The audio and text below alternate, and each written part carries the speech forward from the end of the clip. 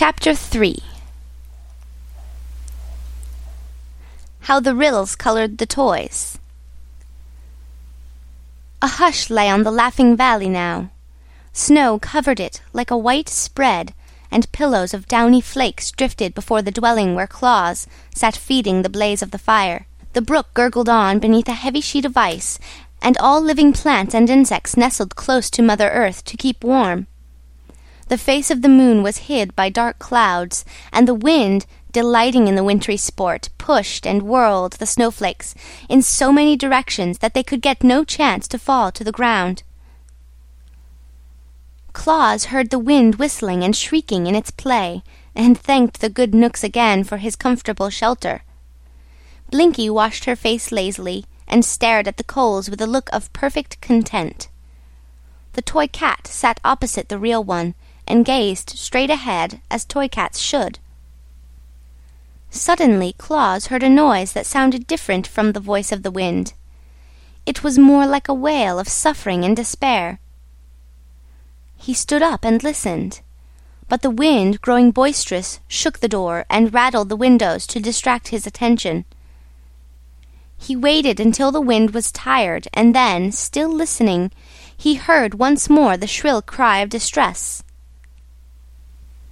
Quickly he drew on his coat, pulled his cap over his eyes, and opened the door. The wind dashed in and scattered the embers over the hearth, at the same time blowing Blinky's fur so furiously that she crept under the table to escape. Then the door was closed, and Claus was outside, peering anxiously into the darkness.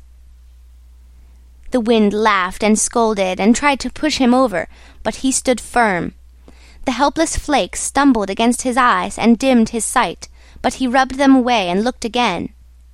Snow was everywhere, white and glittering. It covered the earth and filled the air.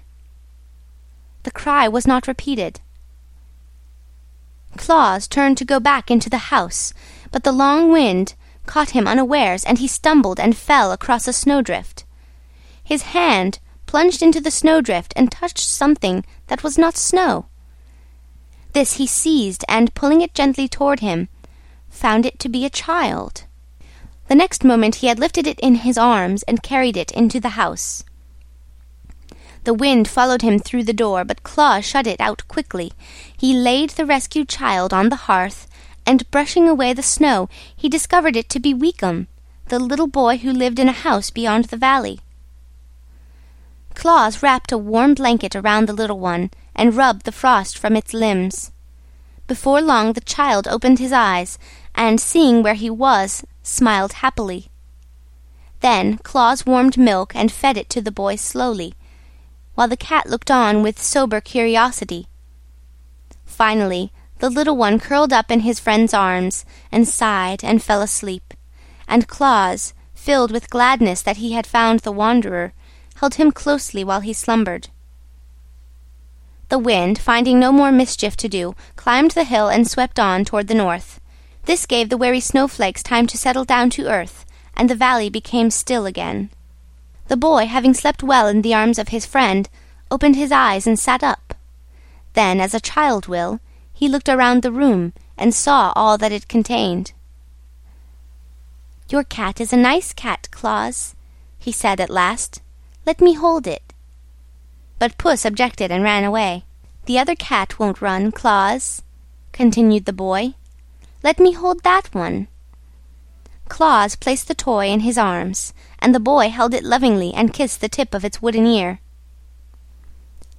"How did you get lost in the storm, Weekum?" asked Claus. "I started to walk to my auntie's house and lost my way," answered Weekum. "Were you frightened?" "It was cold," said Weekum, "and the snow got in my eyes so I could not see. Then I kept on till I fell in the snow, without knowing where I was, and the wind blew the flakes over me and covered me up." Claus gently stroked his head, and the boy looked up at him and smiled. "I'm all right now," said Weekum. "Yes," replied Claus happily. "Now I will put you in my warm bed, and you must sleep until morning, when I will carry you back to your mother." "May the cat sleep with me?" asked the boy. "Yes, if you wish it to," answered Claus. "It's a nice cat," Weekum said, smiling, as Claus tucked the blankets around him, and presently the little one fell asleep with a wooden toy in his arms. When morning came, the sun claimed the Laughing Valley and flooded it with its rays, so Claus prepared to take the lost child back to its mother. "May I keep the cat, Claus?" asked Weekum. "It's nicer than real cats. It doesn't run away or scratch or bite. May I keep it?" "Yes, indeed," answered Claus, pleased that the toy he had made could give pleasure to the child. So he wrapped the boy and the wooden cat in a warm cloak, perching the bundle upon his own broad shoulders, and then he tramped through the snow and the drifts of the valley, and across the plain, beyond to the poor cottage where Weekum's mother lived. "See, Mamma," cried the boy as soon as they entered, "I've got a cat." The good woman wept tears of joy over the rescue of her darling, and thanked Claus many times for his kind act. So he carried a warm and happy heart back to his home in the valley.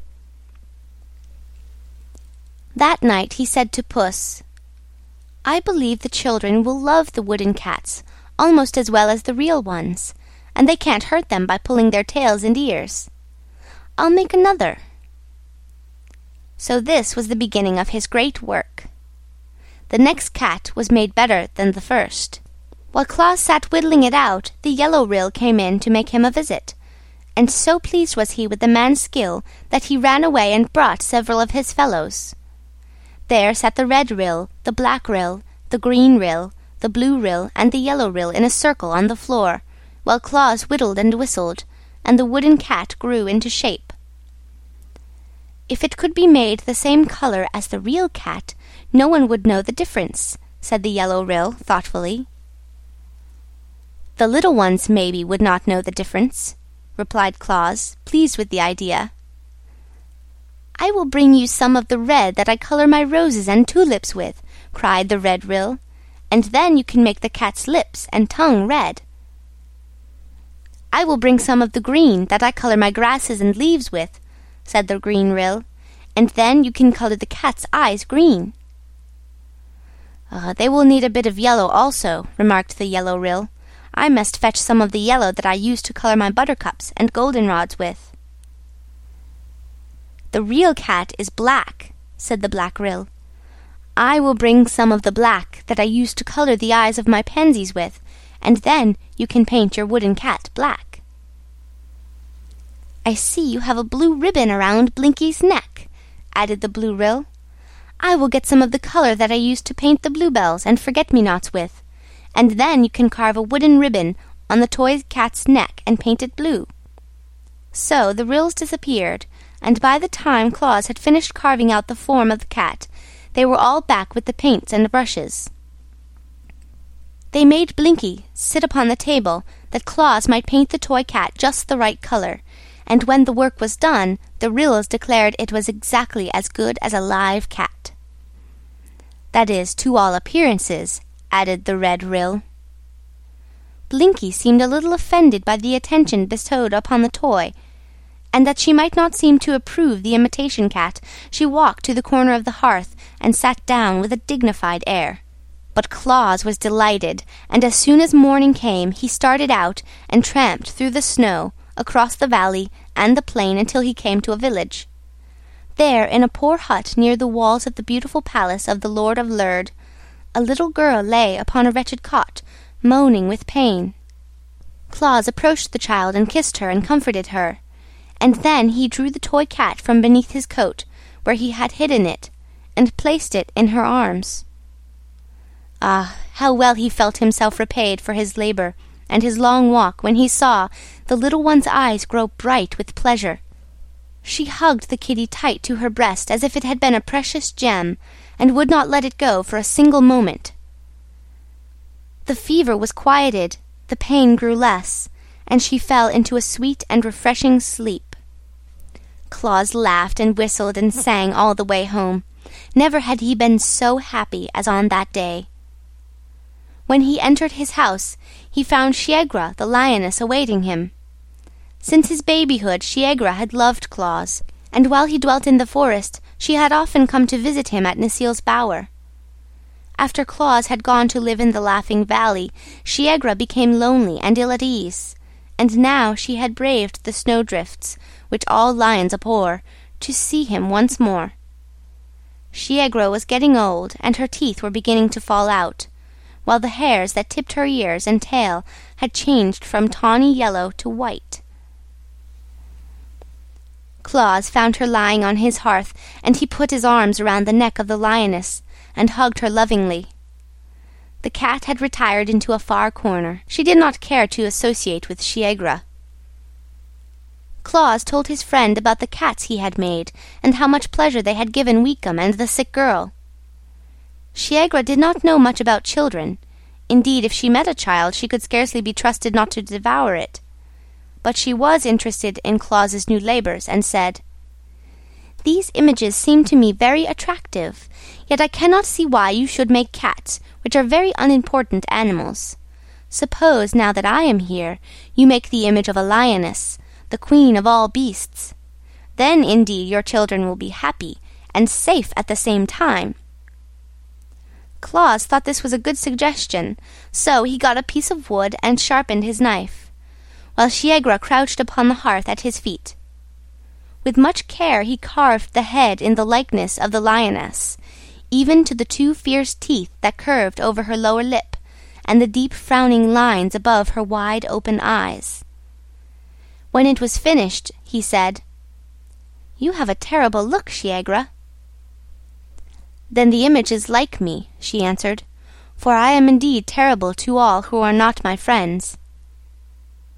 Claus now carved out the body, with Shiegra's long tail trailing behind it. The image of the crouching lioness was very lifelike. "It pleases me," said Shiegra, yawning and stretching her body gracefully. "Now I will watch while you paint." He brought the paints the Ryls had given him from the cupboard, and colored the image to resemble the real Shiegra. The lioness placed her big, padded paws upon the edge of the table, and raised herself while she carefully examined the toy that was her likeness.